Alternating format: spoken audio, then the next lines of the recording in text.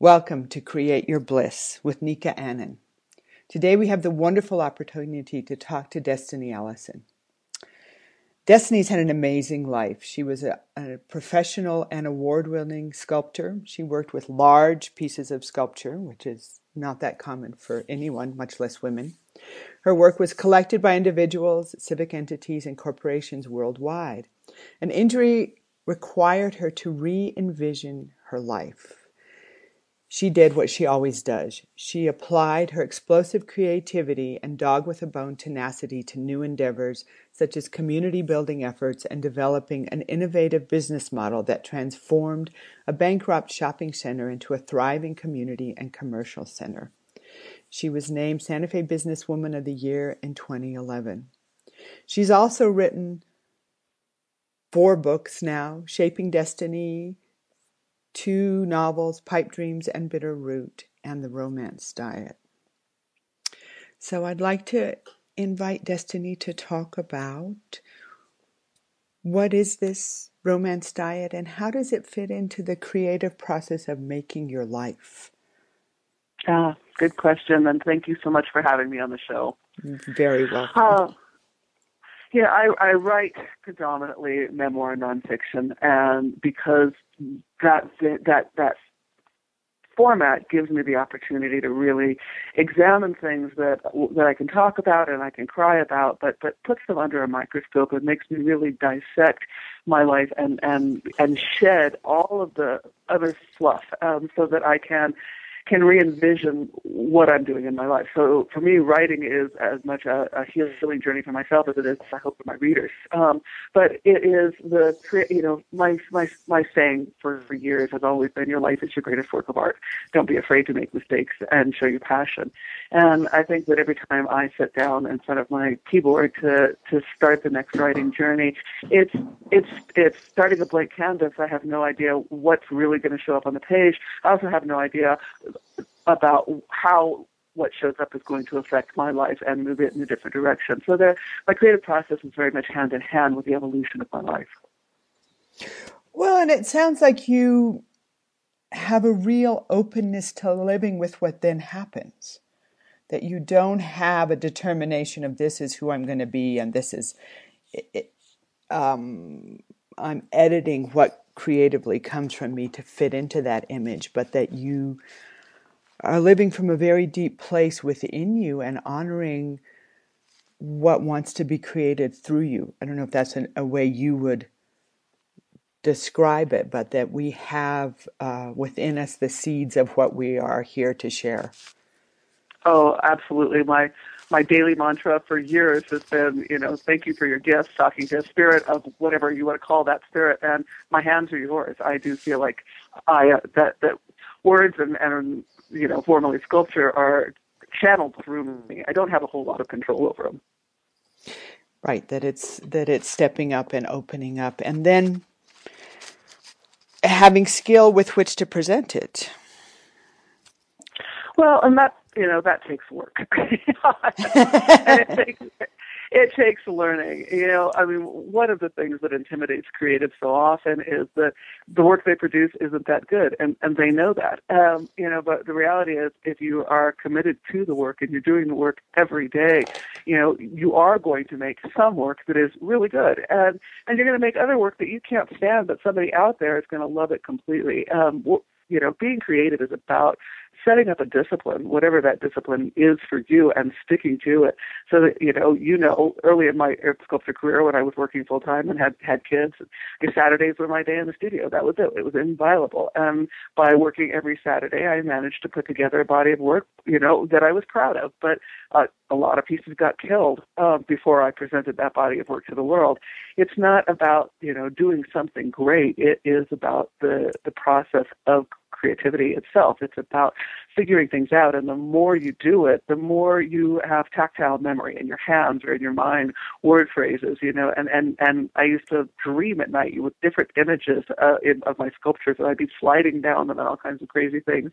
And now, that I've switched media and in writing, I have word phrases and terms that go on my head all the time. And it's, how do I say it? You're building a vocabulary, a creative vocabulary that you are when you first start out, you've got the basics like any 2-year-old. As you develop your skill and your craft, you have a vocabulary that exceeds your own expectations, but you're always adding to it. You're always learning that new word, that new train of thought, that new trick, if you will, to hone something to make it closer to what you're after. And it's very much a process. It's not so, I mean, the results are important, but what I hear in that is the importance of the process and what all happens. What happens emotionally, physically, spiritually when you're working in that way? The world disappears completely. Hours go by. It kind of blows your mind how fast it goes. I am completely engaged, immersed in the work. And I do a lot of, I'll stop and break every so often just to walk around and to clear my head. But I totally disappear into it. And it is about the process. I've told students over the years, the finished piece is product. And it's what hopefully pays for you to continue your process.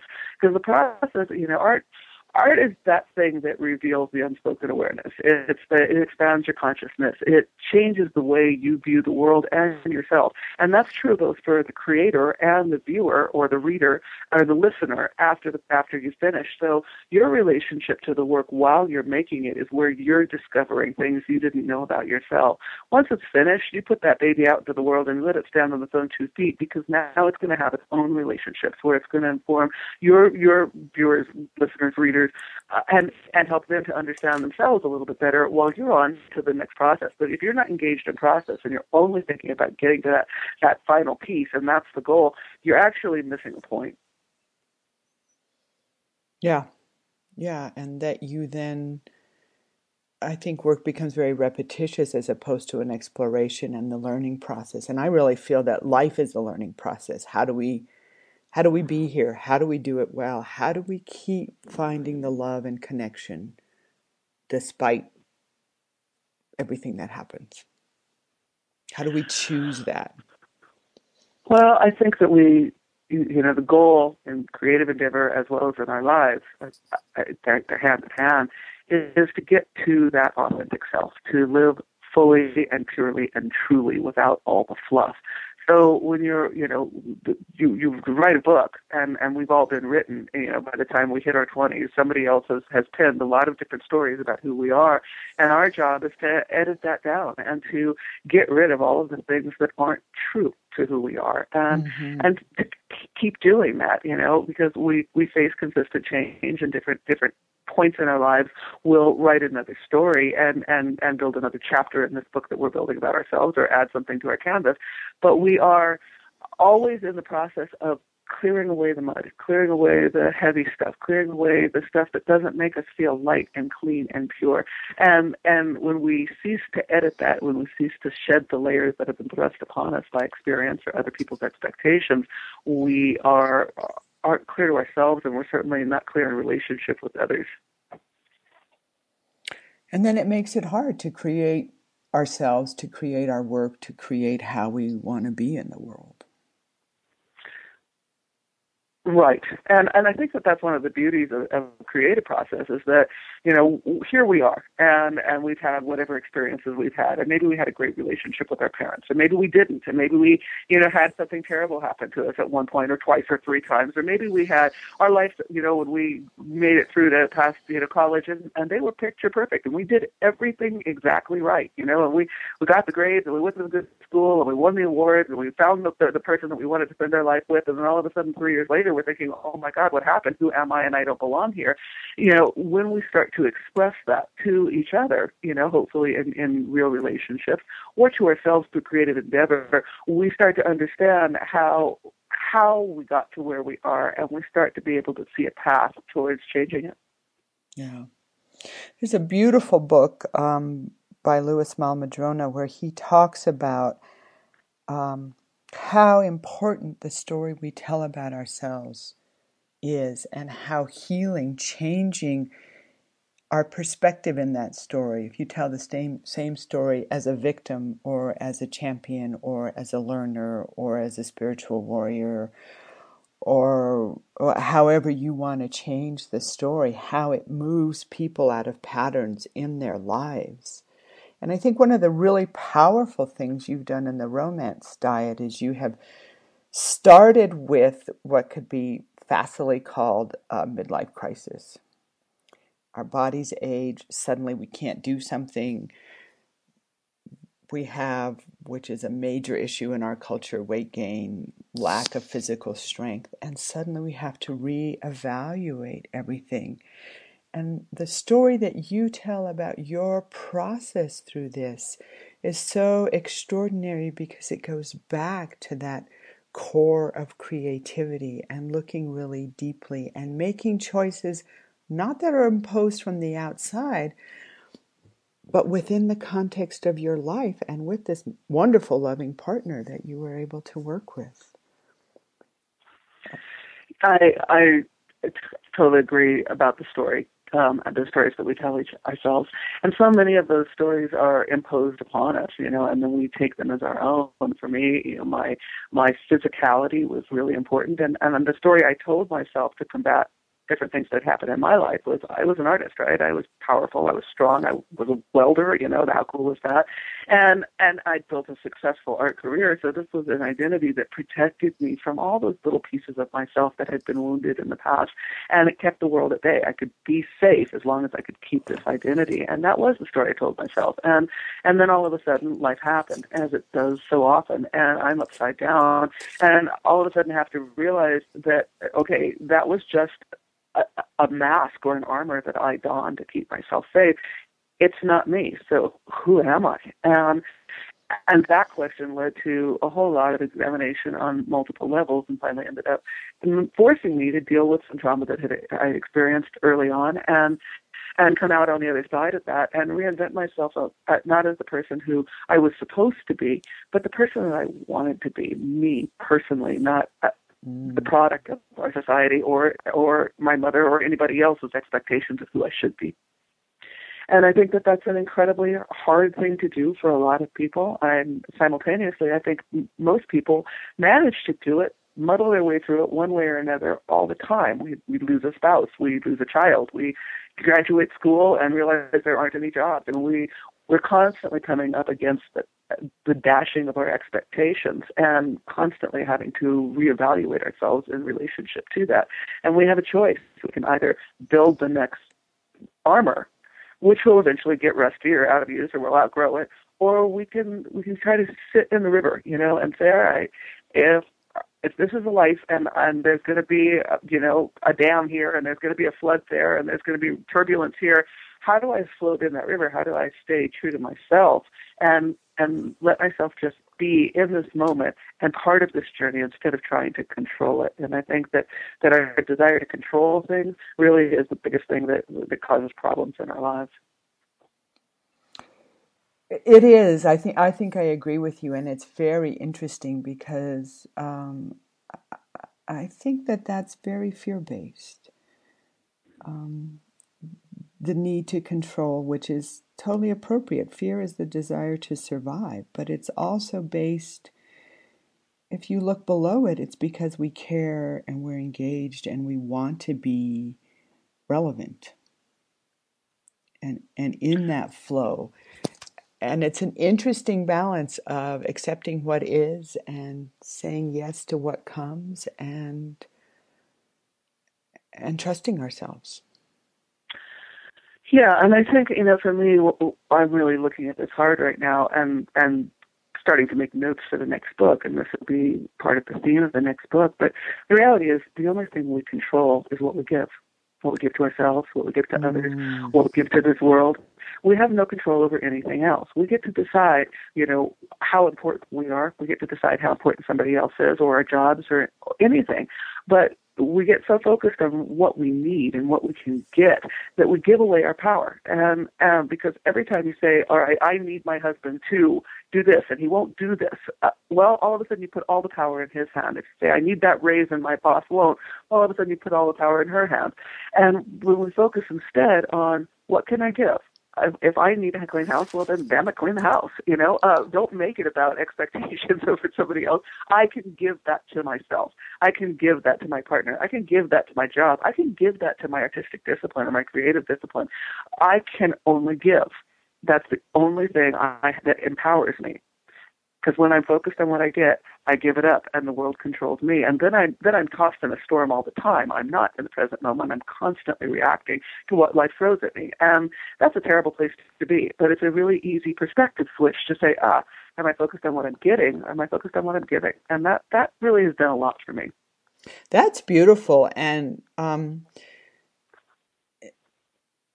simple, which doesn't mean it's an easy practice, but it's a nice focus shift to say, oh, this is going on for me. What am I giving here? Right. And it takes us out of insecurity and fear into action and power. Mm-hmm. Which is mobilizing and vitalizing. Right. And then I listen to a lot of creatives who say, I would love to do my art, but I'm just too busy. Or I'd love to do my art, but I don't have a space to do it. Or, and we hear this all the time. And most people, the reality is we're all creatives. We all are. One of my favorite quotes out there, Howard Akamoto is a professor at an art university in the Midwest, and he's an artist. Mm-hmm. And his daughter was 7 years old, and she's old enough to ask him what he does for work. And he says, well, honey, I work at the college, and I teach people how to draw. And his daughter looks at him over the breakfast table and says, you mean they forget?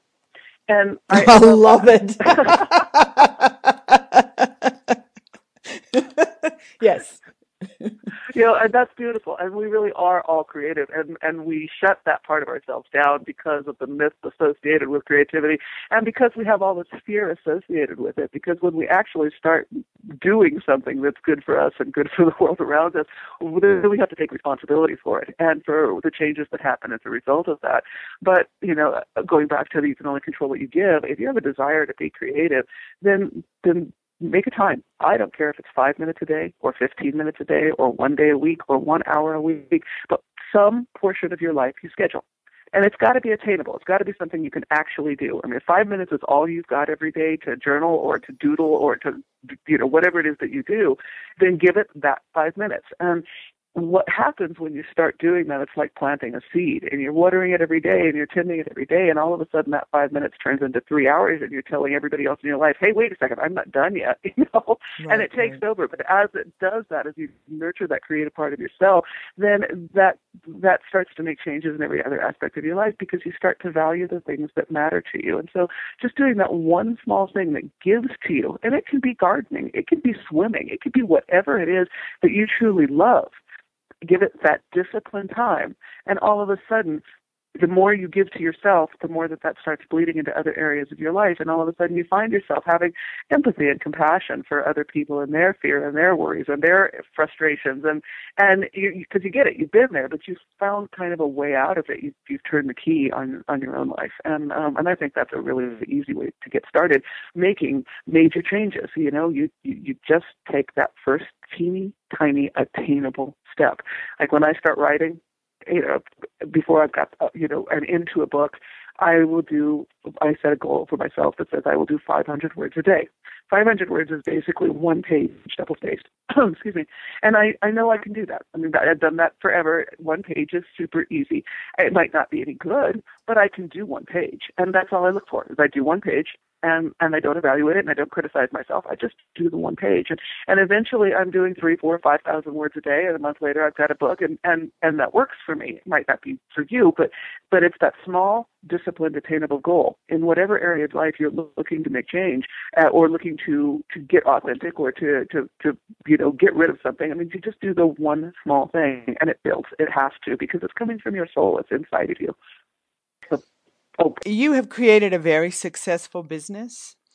Yeah. And I have a personal belief that I don't want to project on this, but that part of being successful in anything in life and creating a business, creating a team, creating a performance piece, all comes from that same place of deep engagement.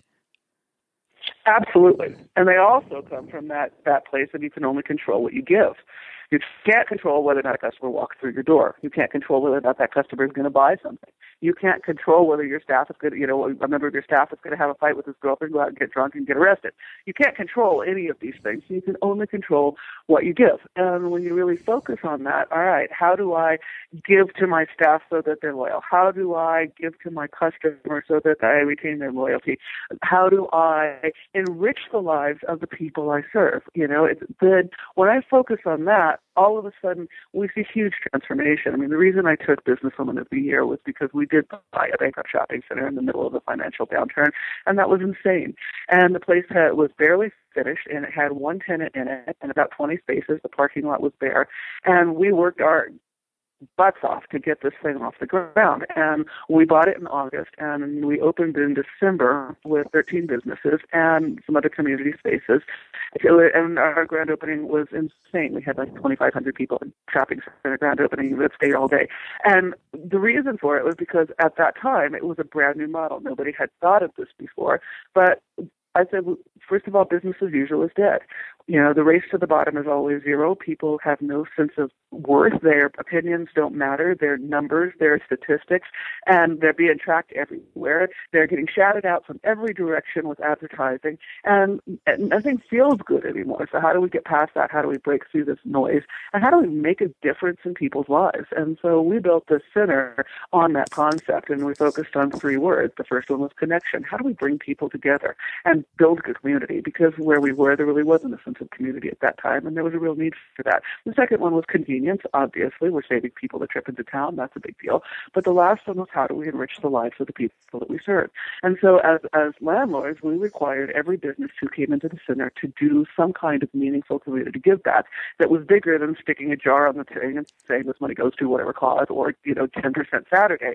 So it wasn't hokey, and it wasn't just money changing hands for some cause. It was, no, this is meaningful. This is totally relevant to your customers' lives. And the tenants that we brought in really believed in this philosophy, and or at least said they did. Some of them turned out they didn't quite so much. But the ones that really did have survived, and they have thrived. And they have customer loyalty that beats anything I've ever seen, because people are deliberately voting with their dollars that they're going to support this store or this service. And that's huge. And we've continued to apply that concept as we've opened additional businesses. And we don't do hardly any regular advertising. Instead, we invest our advertising budgets in supporting local nonprofits and schools and whatnot. But we are constantly trying to find a way to give back to the community that supports us and to enrich their lives in a meaningful way. That, in turn, has built a community that is thriving, active, engaged, and really, I mean, it's just, to take community and pop it into a Norman Rockwell painting today, and that's kind of the community that we built. It's giving, it's wonderful, it is engaged, and I've never seen anything like it ever. But it does apply to business, and I think it applies to every aspect of your life. It's how do we be as big as we can, as generous as we can, as authentic as we can? How do we really make a difference in this world? Well, again, you can only control what you give. I think that's really beautiful. And also pay attention to actually what you are doing. And I think that's why your experience as a sculptor in a way is very relevant, because it also has to be manifested. It is about how it shows up in the world as well, right, and how you show up in the world, but how that entity, how the sculpture, how the business then, because all those have their own spirit, how they are actually present here. And they all have their own stories, and right. And one of the I think the most challenging things to do for a lot of people, whether it's in business or in relationships, is to really look at what is the story I'm telling. Brene Brown does a beautiful job of talking about that, and how in conflict in relationship, rather than just saying you made me feel like that, you're in a fight or something, you instead say, this is the story I'm telling myself. That right. story that may or may not be true, but it's the story we tell ourselves. And when we actually admit that to ourselves, then all of a sudden our insecurities and our vulnerabilities are revealed, where we get defensive is revealed, and we can say, okay, this is the way I'm feeling. This is the story I'm telling because I'm worried. She has a great example in one of her books, that that she's in a bathing suit with her husband, and all of a sudden really feeling like she can't rock the bikini anymore. She's in her 40s, and the story that she's telling herself about why her husband has not kissed her as deeply as she wanted is that he doesn't think she looks good enough anymore. Well, that's not his story. That's society's story, and that's the story that she's imposed upon herself, right? And by saying it in that way, this is the story I'm telling myself. I am a victim in this situation, or I am the hero in this situation, or I don't look good in a bikini anymore. That gives us the opportunity then to examine the story and to be editors in our own lives. Right. And to separate even a factual observation from them than an implication. I don't look good in a bikini. I don't look the way I look in a bikini when I was 20, and therefore my husband is not attracted to me anymore, and there's something wrong, as opposed to, right. This is the beauty of changing, and I look different than I used to look. Yeah, and so what's the new story? Mm-hmm. Wow, I rocked it this long. I'm still here. Oh my God. Right. I've had a few injuries, and let's flaunt the scars because I'm here to show. And here we are having these conversations instead of being baffled in our youth about why we don't fit in and the world isn't working the way it's supposed to. And that's another thing that I would really talk a lot about is the supposed to. That's part of that story we tell ourselves. Right. I was supposed to grow up, get married, go to college, have a career, retire. Well, that's not the narrative of our country anymore, but it's the narrative that's still being sold. And and so when we fail at any one of these things, we beat ourselves up. That muddies our water. We get more afraid. We try harder to control things, then things spin even more out of control because we're approaching it from the wrong perspective. We're not saying this is how I want to live my life. We're saying this is how I'm supposed to live my life, and that's that coming back to that really deep, engaged authenticity. Yes, and the process, I found it very interesting. I have always tried to really follow my heart. And it's a very interesting process because there's times in your life where you look back and think, what the hell was I doing?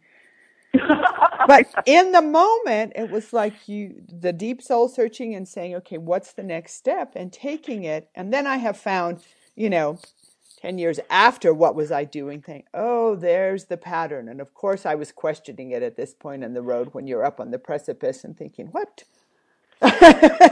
Yeah. But go ahead.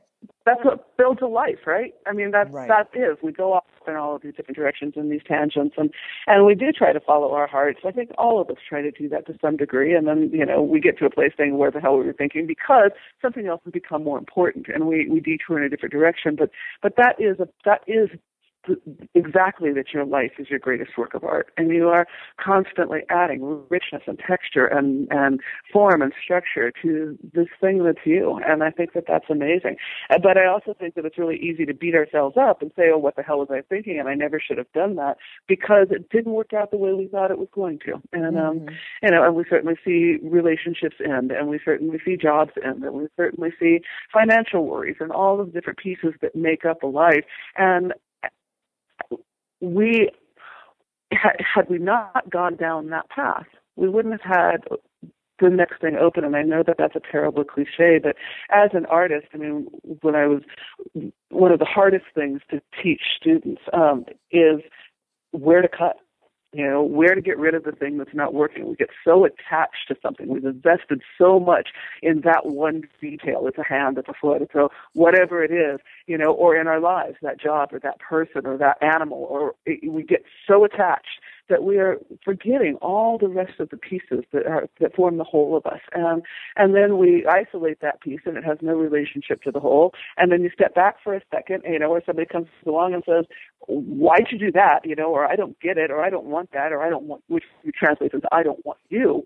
And all of a sudden you're questioning every aspect of who you are. And the reality is you got to step back, and you got to say, okay, how does that one piece fit into the whole, the totality of my life? How do I be a full and balanced person and not just this so focused and then so afraid or ashamed kind of person because it didn't go the way I wanted it to? It's just a piece of the canvas. It's just a part of the story. It's just a chord in a song. And it's just a part of the learning and the awareness. And if you don't take those chances, and if you don't give fully to whatever comes up, you block the flow. I mean, I Yes. found it with my heart, and I thought, whoever I love, whatever I love, I should not repress that. I should just allow that love to flow. I don't have to act on it in certain ways, but not shut it down. No, you don't shut it. I don't think you can shut down love. I think you can squeeze it. I think you can repress it. I think you can rechannel it into places it doesn't belong. But I don't think you can close it off. Yeah. Well, I think you do at a very high price to your heart. You know, you disregard its wisdom or its passion with. Right. Yeah. So it is. It's a challenge, but again, it's small steps to get that stream flowing again. Yeah. Little simple acts. You know, and that's the other piece. Is love is an action, right? Yes. It's not a passive thing.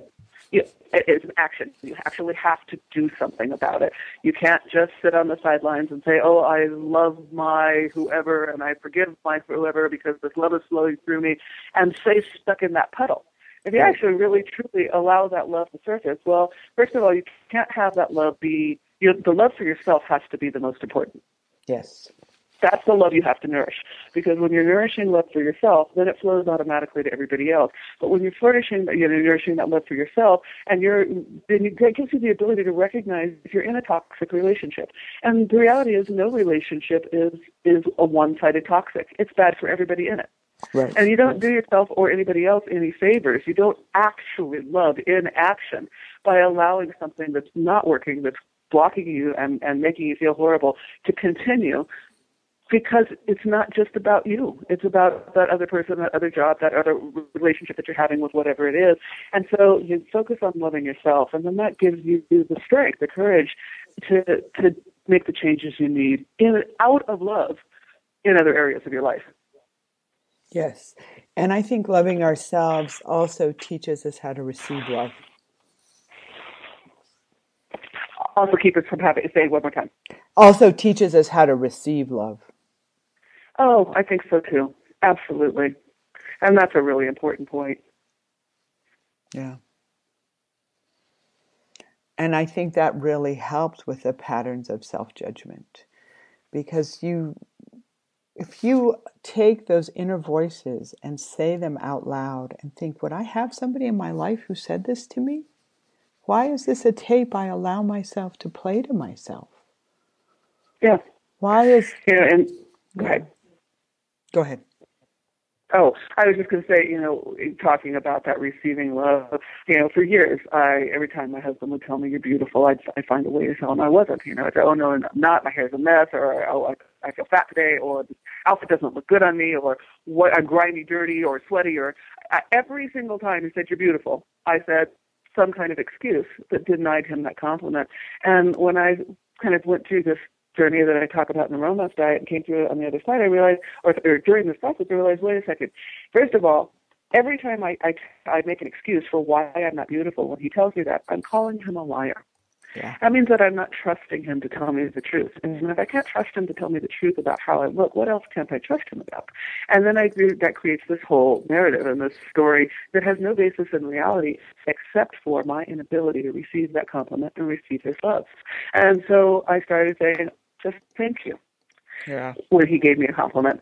And the more I did that, the more I believed it. And all of a sudden, he wasn't a liar anymore. He was my loving husband paying me a compliment. He really does find me beautiful, and it really doesn't matter what I'm wearing. And he would say, oh, your hair has nothing to do with beauty. And I would squirm and wiggle because, well, of course it does, right? I don't look like that magazine cover.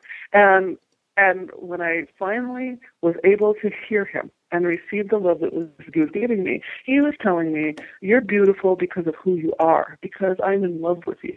And your hair doesn't matter, and your makeup doesn't matter, and it doesn't matter whether you're dirty or stinky, you've been working in the garden. It doesn't matter. You are beautiful to me because it's your soul that's beautiful. It's your spark of life that's beautiful. It's the shine in your eyes that's beautiful. And you're physically attracted to me. Great. That's a whole different story we tell ourselves when we allow ourselves to receive the love that we're given. Yeah. And how much that changes everything.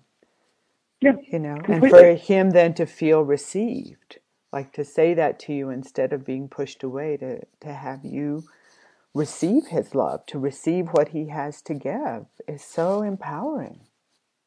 Yeah, and the trust that it builds between us, it allows us even, greater intimacy. And so we're going down this road where we've been together for a really long time now, and we're discovering things about each other that we've never felt comfortable enough to share, because we are dealing with trust that is coming from that self-love place and that kind of what can I do to give to you, and that's been transformational for us. It's so beautiful. Yeah.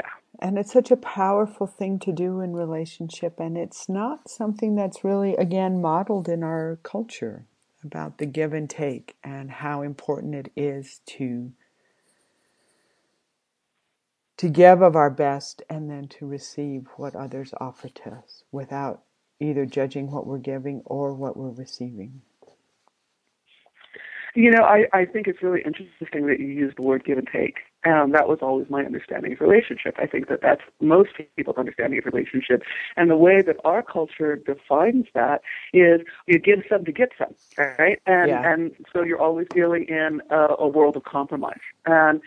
And I think that a truly authentic relationship and a truly loving, rewarding relationship is not about compromise. It's about finding the things that you love to do together and then giving each other the room, the things that you can't give to each other to do on their own.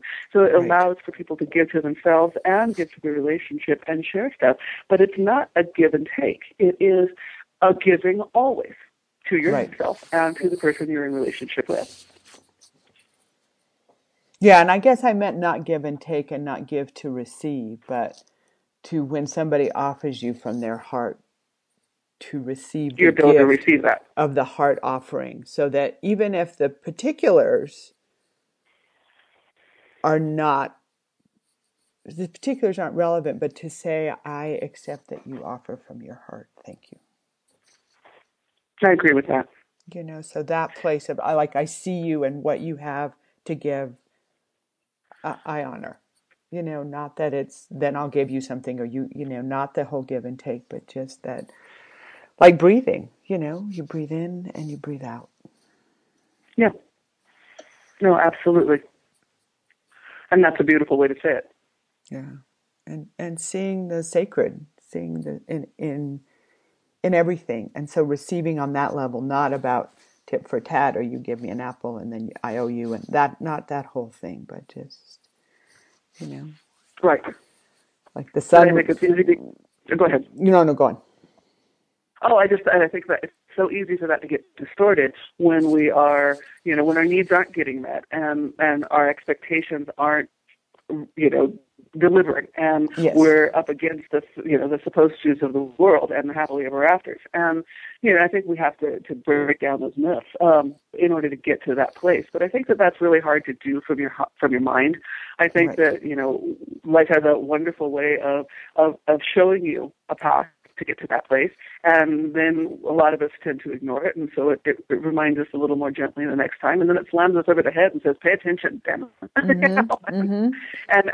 And that's when we start to get to those places. And I look back at my life and in so many ways and think, God, if I just listened that first time, it would have been so much easier. But I didn't, and most of us don't. And but I think that if we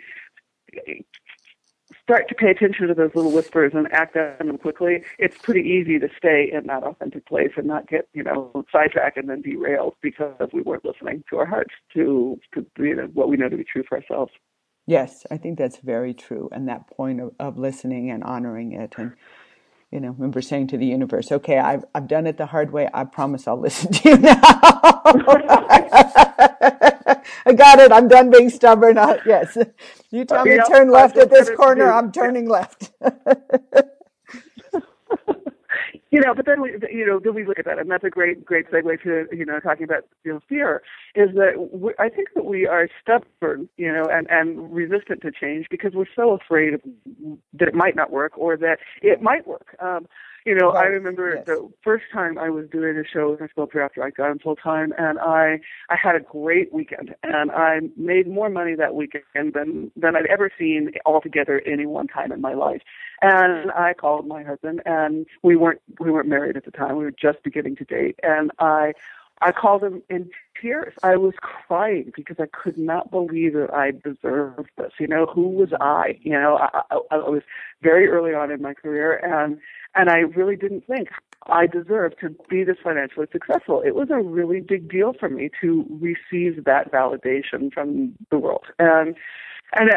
So I think we get really afraid of success. I think we also get really afraid of failure, or really afraid of, oh God, what will I be without this? So on the flip side of that, I was ready to walk away from my career as an artist about a year and a half before my injury, really made it imperative that I did so. But how do you walk away from success? How do you walk away from accolade? How do you walk away from all of these things that we're supposed to really want in order to have the life that we need to have? And I didn't have the guts to do it. And I got lots of little tickles and nudges and, fights with my gallery owners and, and feeling like I wasn't being respected in the world. And there are all these different pieces that if I just admitted to myself what I knew to be true is I didn't want to be in this world anymore. I created another one up in a different tangent. Then, the art world, when you get to a certain level for many artists, is you're just manufacturing. They just want the same step over and over again. So I felt like I wasn't creative at all. But it was impossible for me to walk away at that time. And then I have this injury this is the thing about the injury, which is really comical when I look at it in retrospect, is it's not an injury that I live with every day. The reality is all I had to do was stop doing the motion that created it, and I'm pain-free. That's it. So I'm pain-free now. I have occasional minor things when I bend over for too long, mopping a floor or something, but I don't live with this excruciating pain that was destroying my life and causing me to cry out in the middle of the night and drug myself. I just had to stop. And so I did. And now I'm into this next phase of my life, and I'm loving it, and I'm excited, and I'm nervous, and, but I'm getting wonderful response. I'm getting lots of validation in the way that I did when I started my sculpture career because I listened. And, but I think that fear that we put on ourselves is, again, that need to control an outcome. And and our heart's calling us to do something, we're required to trust our heart and not try to determine what the outcome is going to be. And I think that's hard for a lot of us. But again, that goes back to, all right, you can only control what you give. What do you give to yourself in this process? What do you give to your bank account every week to make sure that when you need to make a change in your life, you're able to do so? How do we give to ourselves to allow for us our ability to follow our heart? Right.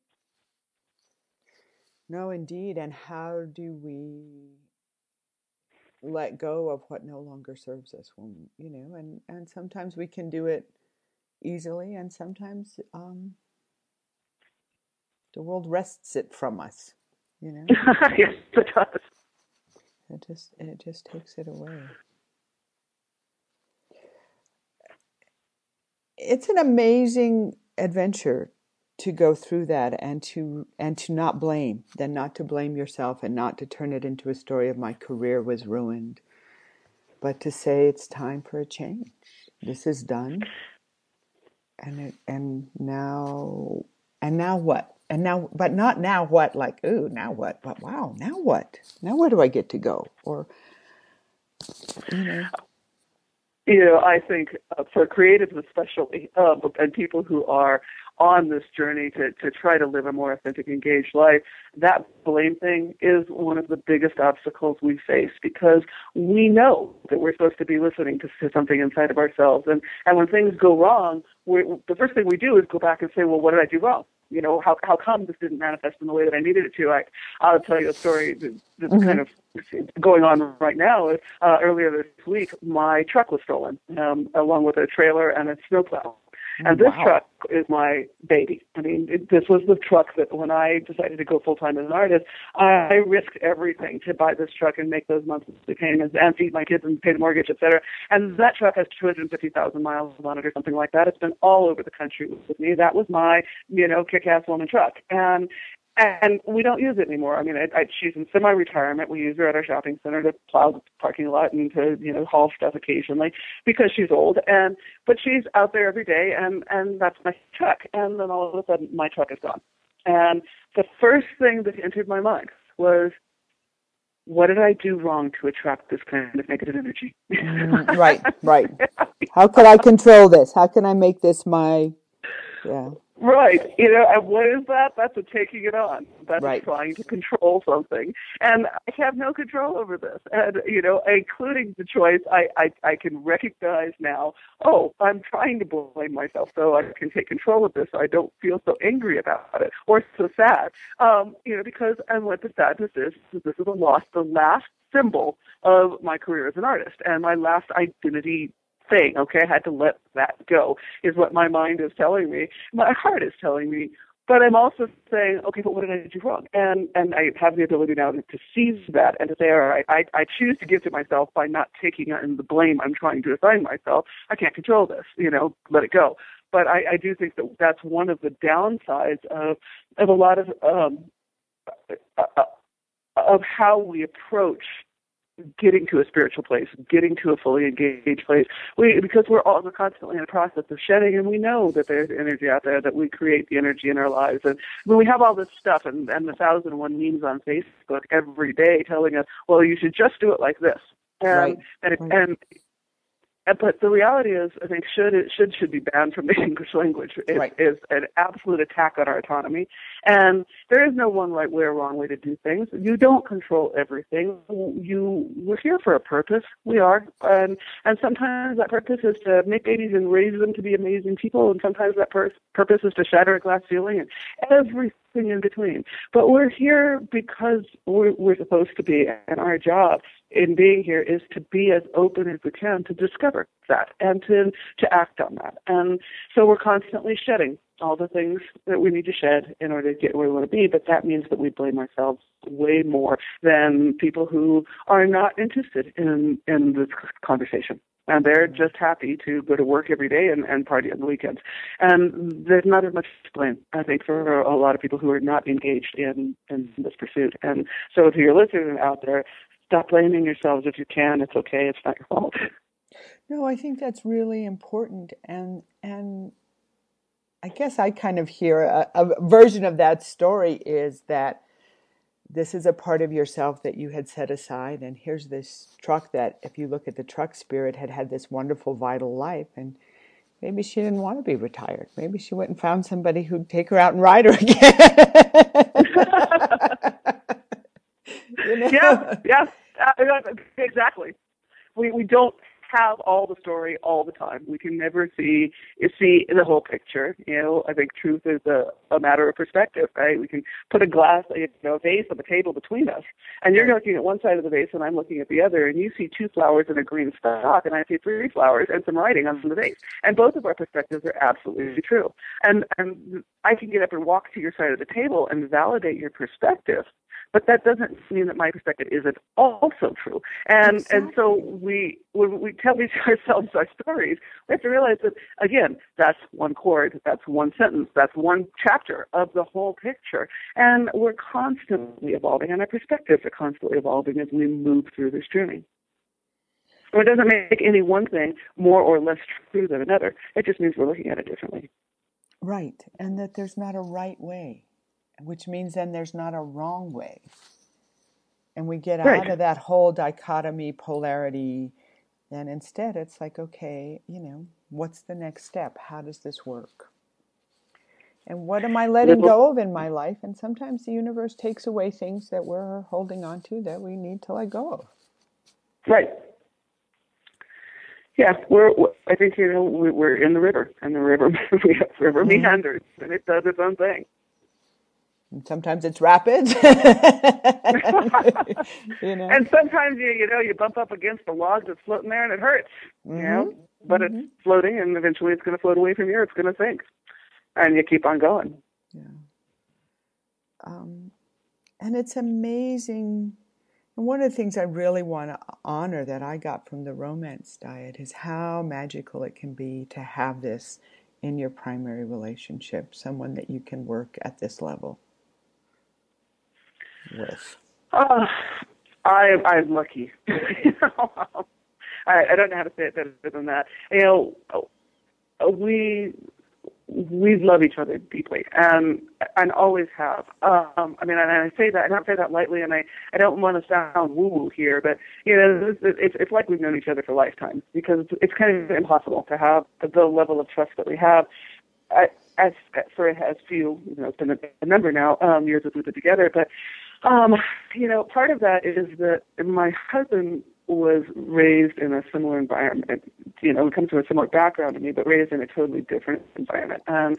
He was raised by a single mom, so his expectations of what women are very different than a lot of men that I dated right off the bat, and that really was wonderful. So, unlike other partners that I've been with who have not wanted me to be successful, or were afraid that if I was on the road with my art, I would cheat on them, or were afraid that, you know, oh, I'm revealing too much of my personal life in the sculpture and he's going to be embarrassed, my husband was always the one that said, nah, go do it, go get it, I've got your back, you know, and that was wonderful. But we had to come up against some other stuff that we had not been willing to accept. I had not been willing to be honest with him about, for fear that if I was truly honest with him, this wonderful man that I adore would leave me or would, you know, disrespect me or whatever. And so I suppressed, like a lot of women do, a lot of feelings about small stuff, everyday stuff. And when I really started out of sheer survival, oh my God, I'm going to die unless I get to this point, to really make those needs known, you know, where I was not feeling whole in my life. He did what most guys will do, what most people will do, and his response was black and white. You know, well, fine. If this is what you need, that this is the change that I'll make, and fine, go deal with your life. But this is who I am, and I'm not willing to be any different. And when we hit that point, that locked me into you know, an either or choice, and I led with them, and I chose to accept his black and white. And what that did to me at that time in my life was it clamped the vice around me even further, so that when I cracked, and I did crack, I cracked hard, it was catastrophic for both of us. And that laid it bare. And then we had some really hard choices to make on both sides. And the choice was that sudden awareness from both of us that neither one of us had been living the way we chose to live. We've been living the way we were supposed to live, the way the society tells us we're supposed to live, and the gender roles and the, you know, everyday disrespect on some, you know, small stuff were eating me alive. But that, you know, and so I had to make room for me in my life. And he had to realize, and he did, that the masculine identity that he's worn since he became a man, you know, of he's the provider, he's the protector, he's the strong one, he makes it safe, he keeps things calm, you know, is really deadly to equality in a partnership. And he came to me and said, you know, I have to find a new way of being a man if you're truly going to be equal here, and if I'm truly going to support you in the way that you've supported me. And I'm not quite sure how to do that, but I love you enough to recognize that this identity that I didn't choose is a big part of the problem that we're having. And so I'm going to start kind of sorting through and saying, which pieces of this do I want to keep? And that was the process that we both went through, and we're still going through right now, and saying, all right, this can build a strong foundation for me personally and for our relationship, or this one is really toxic to it, and okay, that one has to go. But we're choosing who we want to be instead of living according to societal norms that were, you know, eroding both of us individually and as a couple. That's really beautiful. Yeah. It's huge, yeah. But, you know, that required somebody willing to say, I believe in the love that we share. I believe in it, and I'm committed to this love, and I married you, and I meant it, and I'm going to stick with you, and we're going to work this stuff out, and that requires both of us to do that. And, you know, this is a second marriage. We've both been through this before, and for us getting married was not a light decision. It was a very, very, very big deal, and it took a very long time to get there. And we've been through a lot together, you know, already. But, you know, that conscious choice to say, I fell in love with you for a reason. That reason still exists. And here we are at a crossroads. And what part am I playing in that? and how, what can I give to you, and what do I need to give to myself to make this work? And I think that's a lifelong question. There's going to be a point when his mom dies, and that's going to put him into, because they're really, really, really close, and that's going to really hurt him. And I'm going to have to change my interaction with him during that grieving process, because if I stay where I am right now, then, and don't adapt to where he is when he goes through that process, then it's not going to work. He didn't at first adapt to where I was going through. And then when I got catastrophic, then he really recognized his part in that. And going forward, every time we're coming up with a conflict, we are fighting less and talking more, and much more willing to first empathize with each other, and second, to try to be really honest about what it is that we're feeling, what story we're telling ourselves, and why we're upset about something. But I think that relationships are either toxic or they are potentially amazing. And I don't think that there's, a lot of there's some if you're making a commitment to somebody and you're going to move into a house with them, they're one of the two, and you need to decide what's working for you. Yeah. But relationships, like art, are a process. They're not static. They're constantly changing. They're constantly evolving, because hopefully as humans, each one of us is constantly changing and evolving and growing. And so the relationship has to be dynamic. And I think a lot of relationships get into really big trouble when one or both parties have believed that the relationship is a fixed state and life is in flux. Yes, and then and that they don't understand, too, that being in a relationship can profoundly change you, and often does, and how to stay vital with that, and how to stay vulnerable, and how to own. I mean, what I loved hearing in what you were talking about is both of you saying, what story am I telling myself? And is it actually my story? Or is this something that culturally I think is what's important, or culturally I've been told this is the story I should be feeling, and is that even what I'm feeling? Right. What do I actually feel in the moment? Maybe, whatever it is. One of the things we used to fight about, especially when the kids were in the house, was the cleanliness of the house. I grew up in a household that has Southern roots, and, my house was supposed to be clean, period. Mm-hmm. And if it wasn't clean, I certainly would be faulted by at least a relative, if not, the society at large. Right. And I wouldn't be a good woman if my house wasn't clean. So I was pretty frantic about trying to keep the house clean. And Steve could care less. I mean, he could absolutely care less about the state of the house.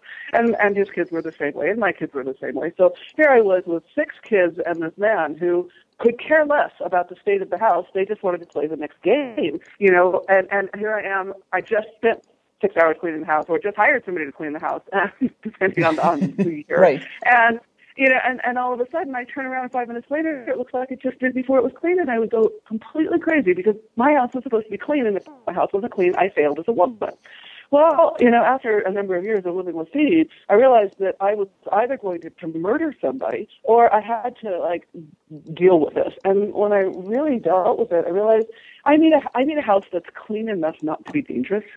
Mm-hmm. But I really don't need it to be, spotless all the time. And that it's just fine. I mean, it's just fine. There are certain places that I need to have visual space, but, the house can go 2 weeks without getting clean right now, and it's not a big deal anymore. And that was one of the things that Steve changed in me, because he required me, by not changing who he was, to look at what were my motivations. And when I realized that my motivations for this had nothing to do with my personal temperament. I mean, if you go to my studio, it's as chaotic as his office is. It's not necessary in my world. It was just something I imposed upon myself according to what society expected of me, or my particular area of society. And then it was pretty easy to let it go. And then when I do need the house clean, I just clean it. And it's not a big deal. Right. But it's such a, the whole white glove thing, and your neighbors come over and, there's dust on here, and, you're whatever. And it's like, well, okay. Yes. But, yeah, it's funny, and on the flip side, I quit cooking. I've had it, I'm done, I'll do the big holiday meals, but that's about it. I really have no desire to cook ever again. And so Steve cooks, and out of relation, and he loves it, and he loves trying new things and making new dishes for me and checking out new spices to make sure that what he's cooking for me is wonderful. And he'll sit there at the stove every night, and he'll be making dinner, and I love doing this for you. Okay, great, wonderful. I don't have to cook. I clean. He cooks. How nice. It's a balance. Yeah. Well, but it's about being true to us, not true to expectations. And to open up and finding out what gives people joy, because one of the exciting things about being in this world is that we all enjoy different things. Yes. And if we do the things we enjoy and do them well, and let somebody else who does the things that we don't like do them, and do them to the best of their ability, there's so much more flow. Yeah. And then there's joy and there's excitement, and relationships don't get static and stale. And one of the things that we noticed I noticed prior to writing The Romance Diet, and I talk about this in the book, was that we were getting pretty static. And there wasn't anything really juicy and exciting to talk about. We work together, we live together, we're best friends, we're partners and everything. And what do you say at the end of the day when you share all the details of your day, and those details are mundane? So we started watching a whole lot more TV, which is something we never did. And kind of getting into this routine where it took the joy out of every day. And the way how we discovered countering that was to start dancing again. And now we dance as often as we can. And that brings us together, and it's a purely joyous experience, and it recharges us romantically, and it's something we do together, and it makes us feel wonderful, and it's sexy. And that really brings a vitality back to our relationship that really had started to fall off. And but we're very conscious of that now, conscious of how do we keep being active, engaged individuals in our lives, and bring that to the relationship, as well as finding things that we really love doing together, and making a commitment to do that, making a commitment to play together. That's beautiful. And that required a commitment. And that was not an easy thing. It didn't just happen. It took a lot of fighting, honestly, and saying, you know what, this matters, and we have to do this, because if we don't, then we're just living side by side, separate lives, and that's not juicy. There's no joy in that. Yeah. Yeah, and to find the places, and again, it's what story are you telling? Because it's like, okay, does this engage us? Well, let's go find something that engages us. Like, we need an us story, so what is that? Right. Right, and then, but doing it too. And it's really easy, like for us, to get home at the end of the day, and I'm tired. I've been on my feet and talking to customers all day. I've been staring at a computer screen all day, and we were, didn't sleep well the night before, and there's a good band, but I'm tired. It's really easy to do that and to let it slip. And for me, it requires that constant discipline of, I'm going to be tired no matter what I'm doing. So do I want to be tired staring at a TV screen, or do I want to be tired on a dance floor with this man that I love? Okay, let's be really clear about the choice. When I look at that story in that way and say, well, I am tired. That's true.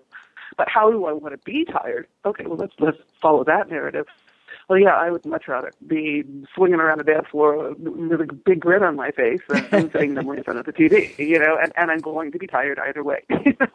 That's a great way to phrase it. It's like, okay, how do I want to be tired? This is true. This happens, and how do I want, and through all of our life, how do we want to be? When we grieve when someone dies, how do I want to be grieving? How do I want to? Because we do have that choice. Yeah. And it's amazing when we look at it, because I think we forget, instead of going for the habit, and very often the habit is fear-based, is to say, well, what, and to have that as a value, to have that engagement, that joyousness, that engagement with life be a value. Right. This matters to me. Yeah. It does. And but it's I think that most of us, myself included, will choose the easiest route, the path of least resistance, as often as we can, because it's safe, it's comfortable, we know it, and and so even in those little tiny choices, I'm tired. I'm going to go dancing. I'm going to watch TV. I'm, going to make macaroni and cheese for dinner because I don't have the energy to dissect vegetables and make something healthy for myself. Those are all going back to that question of what are we giving to ourselves? Are we giving to ourselves what we really want, or are we giving ourselves something that will allow us to maintain the status quo? In which case, we're not really engaged with ourselves, and we're not being really authentic, and there's not as much joy in life. Yeah. Yeah, and I love that question. I am tired. How do I want to be tired? I think it's a really powerful question. Yeah. Well, I think we need to start winding up. So if there's anything else you'd like to share, or a word of wisdom or a vision or anything, thank you so much for talking to us. And if you have Nika, thank you so much for having me. This has been just wonderful. And wrapping up, I would go back to, what I've said at the beginning. If you want to make a change in your life, start small and stay disciplined and allow yourself to have that little bit of time doing the one thing it is that you've decided that you love and you're going to invest that time in, and trust the process. Trust it, because it will take you where you need to go. And and again, choose how you want to be tired, choose how you give to yourself and those around you, and best of luck with the journey. Thank you so much. We've been talking to Destiny Allison, and the most recent book is The Romance Diet. Please read it. It is wise and profound and vulnerable and inspiring.